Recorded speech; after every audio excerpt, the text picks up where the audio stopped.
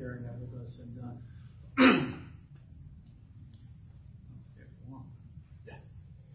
amen. So we're going to talk about something for our sermon today. I started to call it Faith Inspired by Truth, and that really is what we're going to talk about, truth. But what I wanted to just ask you is, how do you know when something is true?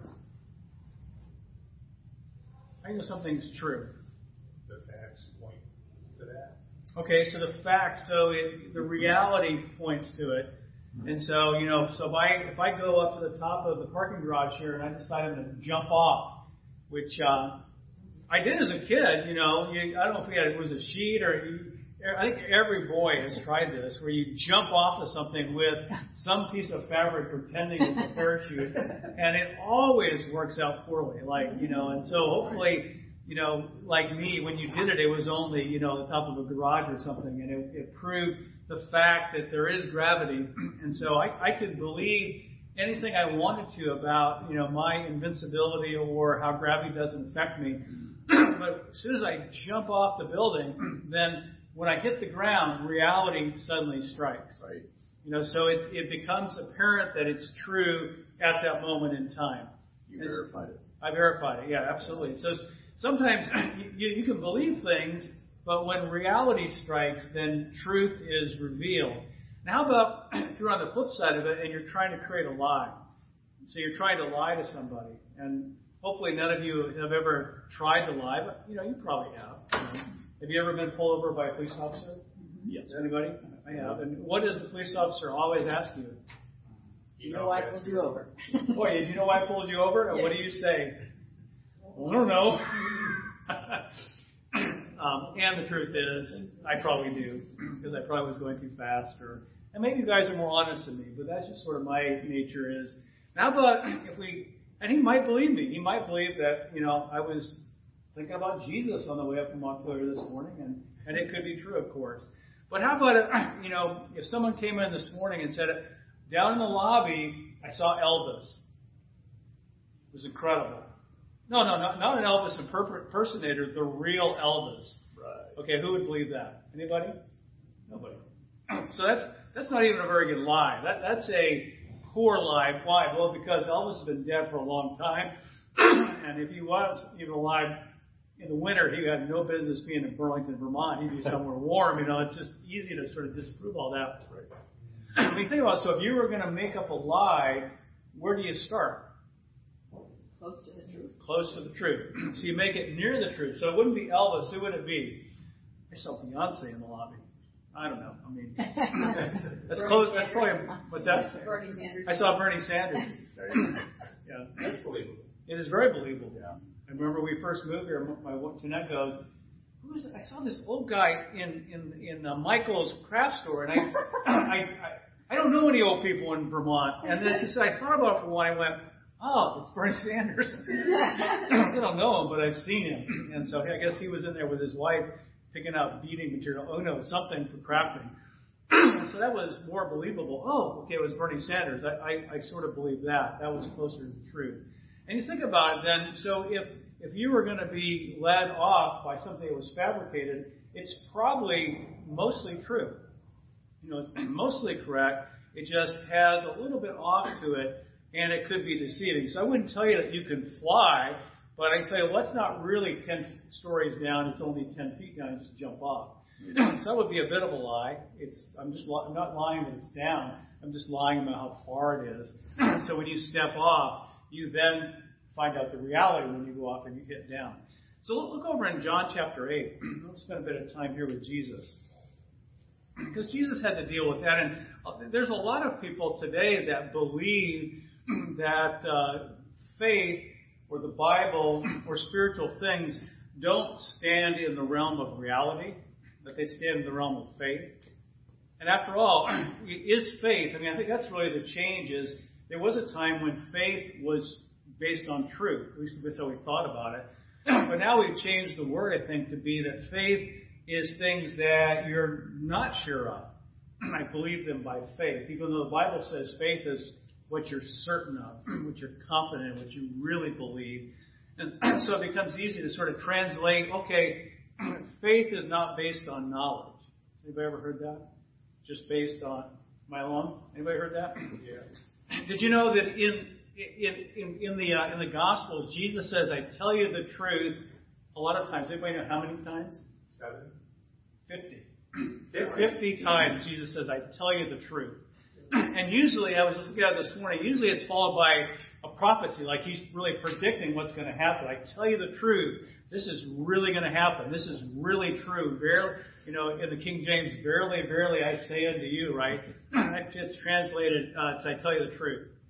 So he was telling the truth. He didn't say, "I'm telling things that you can't be sure of, and you'll have to wait to find out if they're true." He said, no, these things are true. They are true. They will be true tomorrow. They will always be true. So in John 8 and verse 31, let's walk a bit in here, a little conversation that Jesus is having. And he says, "Then Jesus said to those Judeans who had believed him, 'If you continue to follow my teaching, you are really my disciples. And you will know the truth, and the truth will set you free.'"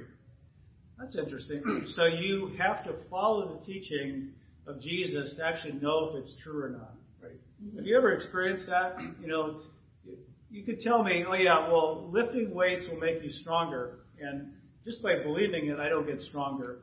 And so, but if I lift them, then I tend to get stronger, and I do actually. You do get stronger when you lift weights. Somebody told me, "Well, you can swim a lot, and it will make you lose weight." Well, I've tried that, and it didn't work. Like, for some reason, swimming doesn't make me lose weight. It makes me stronger. But I didn't know that until I tried it for a week or a month or 2 months to experience that. And so doing something gives you confidence that it's true, helps you to realize the reality, any more than stepping off the roof lets me know whether it's 10 feet down or 10 stories down. I know immediately when I try it out if it's true or not. And Jesus said that when you do what he says, what he teaches, what he called them to do, then you'll know the truth, and then the truth will set you free. Let's keep going. So they didn't like that. They said, "We're descendants of Abraham." They replied, "and have never been anyone's slave. How can you say you will become free?" Well, if you think about it a minute, if you've ever read the Old Testament, remember Exodus? What were they exodusing from? Slavery. They were in slavery, right?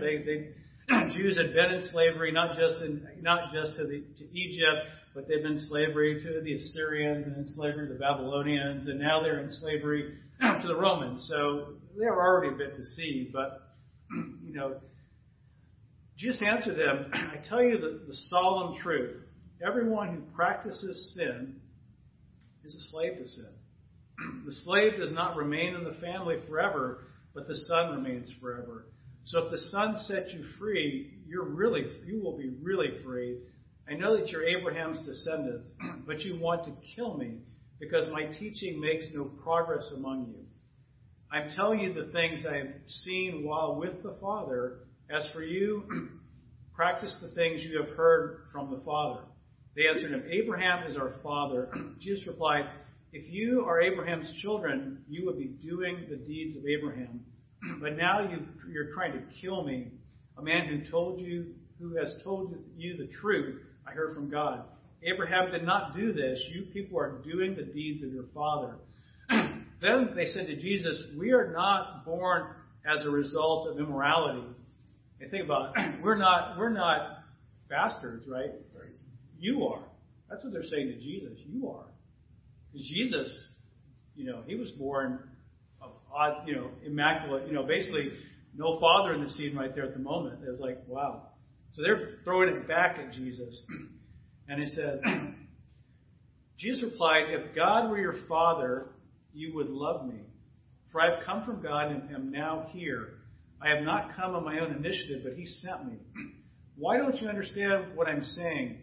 It is because you cannot accept my teaching. You people are from your father, the devil, and you want to do what your father desires. He was a murderer from the beginning and does not uphold the truth, because there is no truth in him.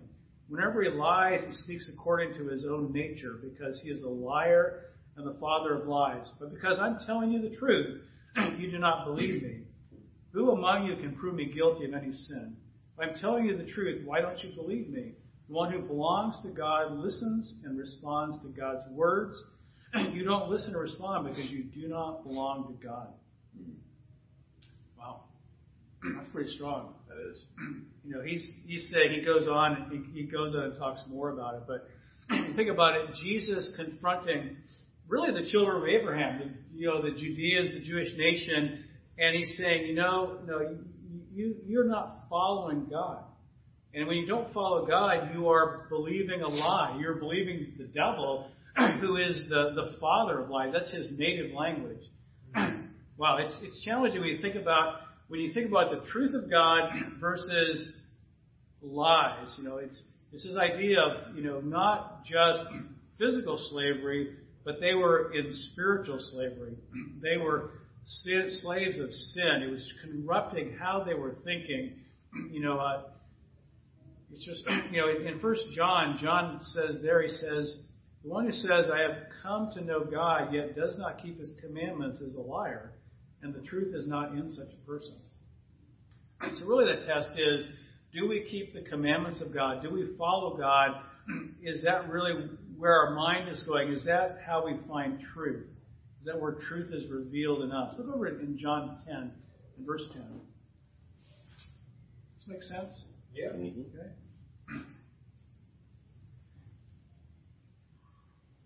So I don't know if you thought about it. John 10:10.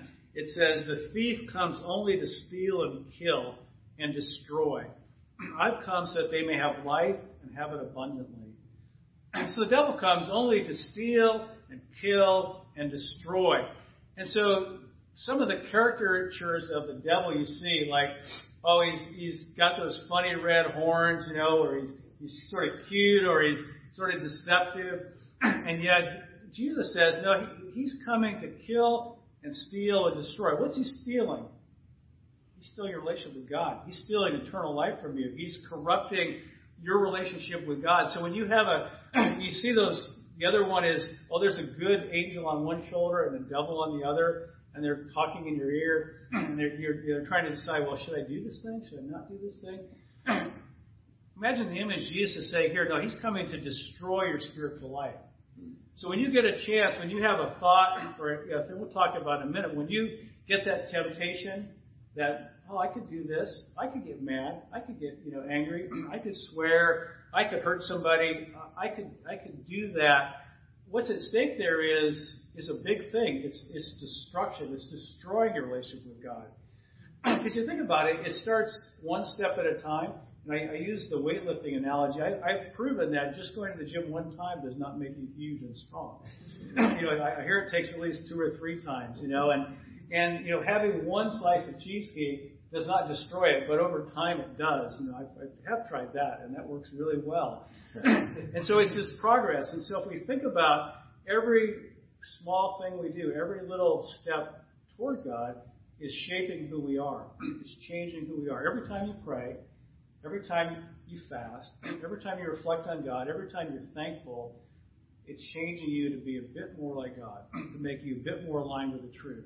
And every time you choose to do the opposite, every time you choose to be angry, anxious, or whatever else, your list, you take one more step. So you're always in the constant state of being formed, either to be formed more like God, more like Jesus, become more and less like God.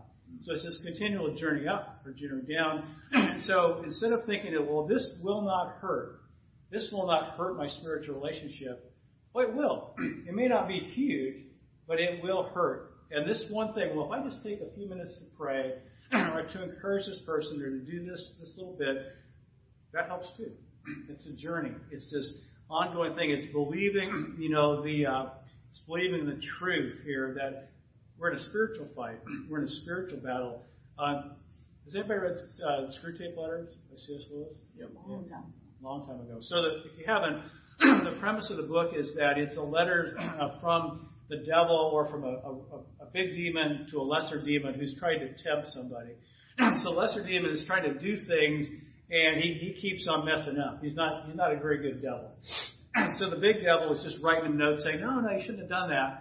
And so in one of the stories there, he says, it really doesn't matter if you it's really helpful if someone doesn't believe in the devil. The devil, he said, we love that because then we can sneak up on them. And, we can really surprise them. Like, so if they don't believe in the devil, then that's great. But he says the other one is, we don't mind it if they think the devil's involved in everything. Now, you have to be a bit older, but, remember the devil made me do it? Which sitcom they were, the devil made me do it. Or, was Flip Wilson. We had a fight this morning. It was just the devil came in and really caused my wife and I to have a big fight this morning. Or we were on the way somewhere, we were late, and the devil made me have a flat tire. And so C.S. Lewis said the devil can become this magician who does everything. It's not my fault. The devil did it. The devil did this. The devil did this. And in the book, he says, we love that too, because they just blame everything on the devil and nothing on themselves. So you think about it, it really is what Jesus is teaching us to think about is that Satan is having this battle against us. And he takes the time in John here to really dig in a bit about who Satan is. He doesn't say, be really careful of his miracles or the flat tires he brings or of the fights he incites. And those wouldn't be wrong. Those come about. But they come about, why? Because of lies. Because of the truth. So Satan's angle is not so much to do physical things, but it's to mess with your mind about what's true.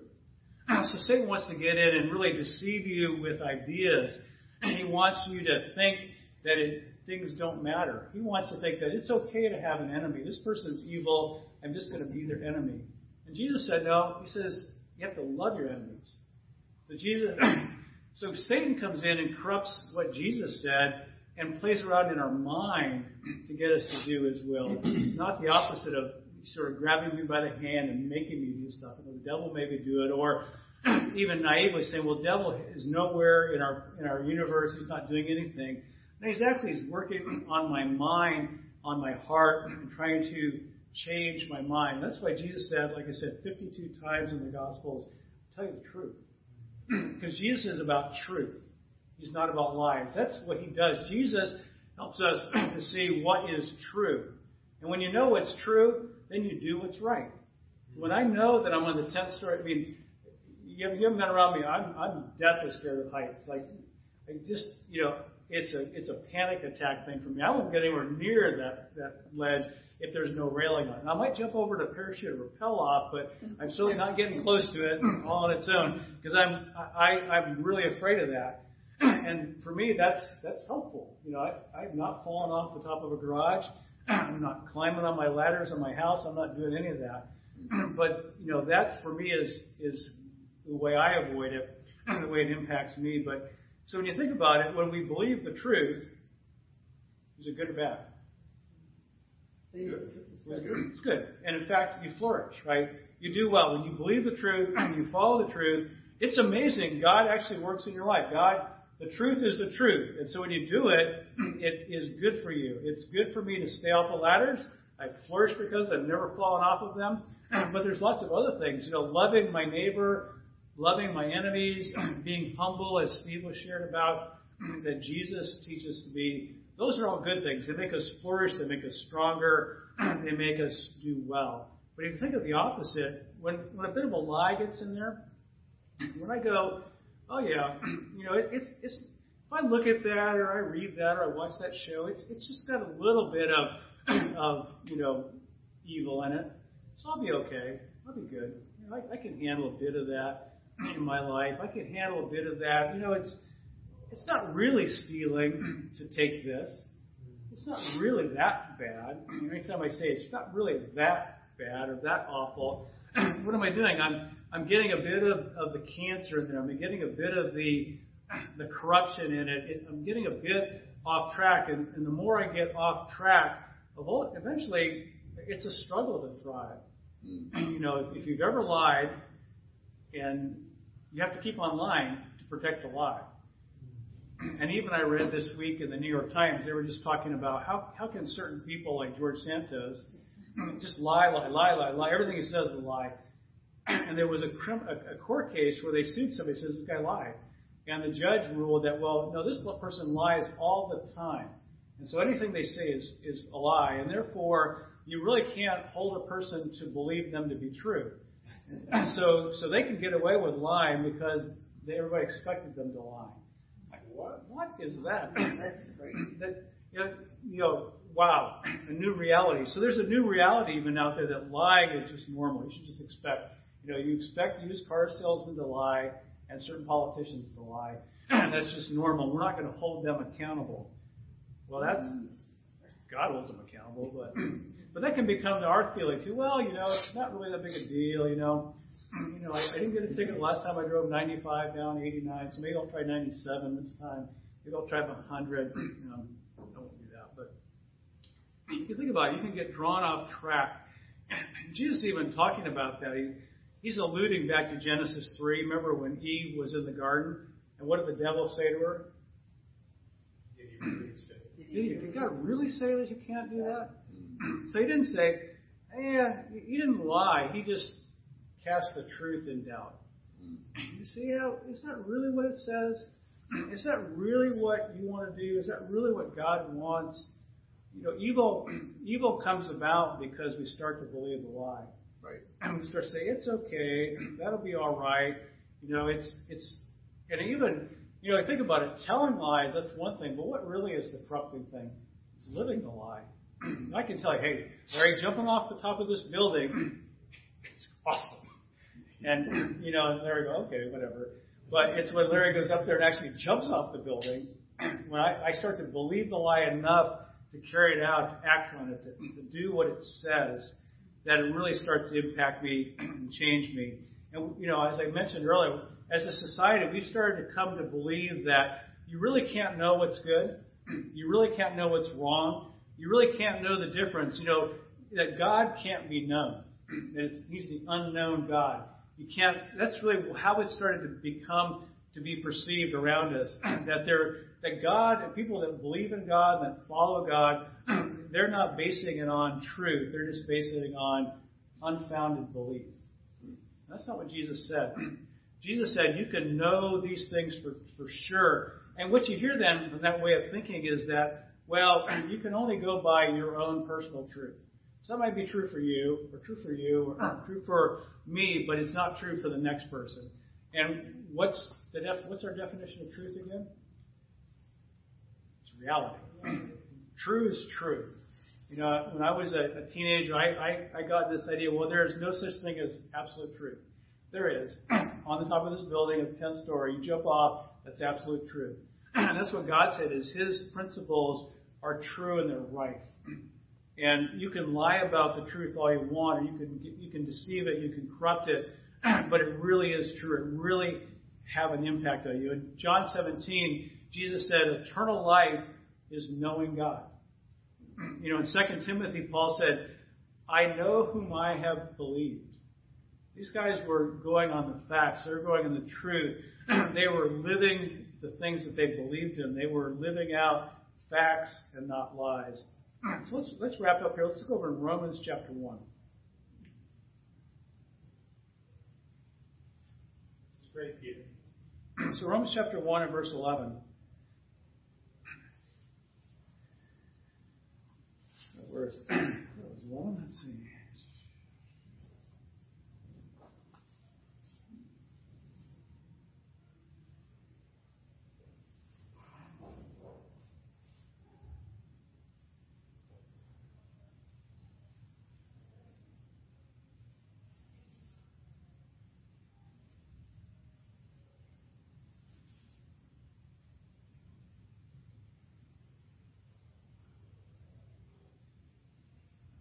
All right, well, we'll just jump to verse 25 because it's not jumping off the page of my tablet here.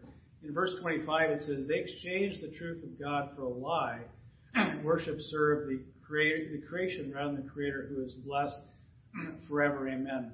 So and I thought it was in 1:11, but he really is making this point that it's possible to believe a lie, and that's what happened to them. They started believing the lie so that they did not see the truth. So that was really what got them astray, was this idea of getting off, that you can suppress the truth. So have you ever suppressed the truth? Have you ever done that, suppress the truth? Probably. It's not so bad. Try this. It's not so bad. It seems like, before I became a Christian, that was sort of just the way you normally work. You say, oh, yeah, it'll be okay. You can do this. You can do that. It won't hurt you. So we begin to deceive and talk about, it's not so bad. It'll be okay. You can do that. Let's watch this show. Pick your show. I have one in mind, but I won't because some of you may watch it. And somebody said, well, that show has a number of nude scenes in it, but just don't watch those. It'll be okay. Okay. And so someone suppresses the truth to me. I go and say, what am I going to do? The next person, yeah, I watched it. Just don't watch these things. Don't live out that way. It'll be okay. I start to suppress the truth. When I think about, it says, I'll put no vile image before my eyes. That's a pretty strong thing in the Psalms, right? So that's the truth. Suppressing the truth is, it won't matter so much. You don't really have to do that. You can get away with that. And then it becomes, a little bit later here, he says they exchanged the truth for a lie. They just said, in verse 25, we'll just, what was true, we've changed it out for a lie. And so when you're changing out the truth for a lie, John 8, who are you following? The devil. You're not following God at the point. When the truth gets replaced by a lie, then we just know we're speaking the devil's native language. That those things are happening. And so that's really for us to consider as we're trying to seek God. It really puts a strong wall around, do I want to seek the truth, or do I want to sort of consider, there being the possibility of a lie? Let's wrap up here in Luke chapter 4.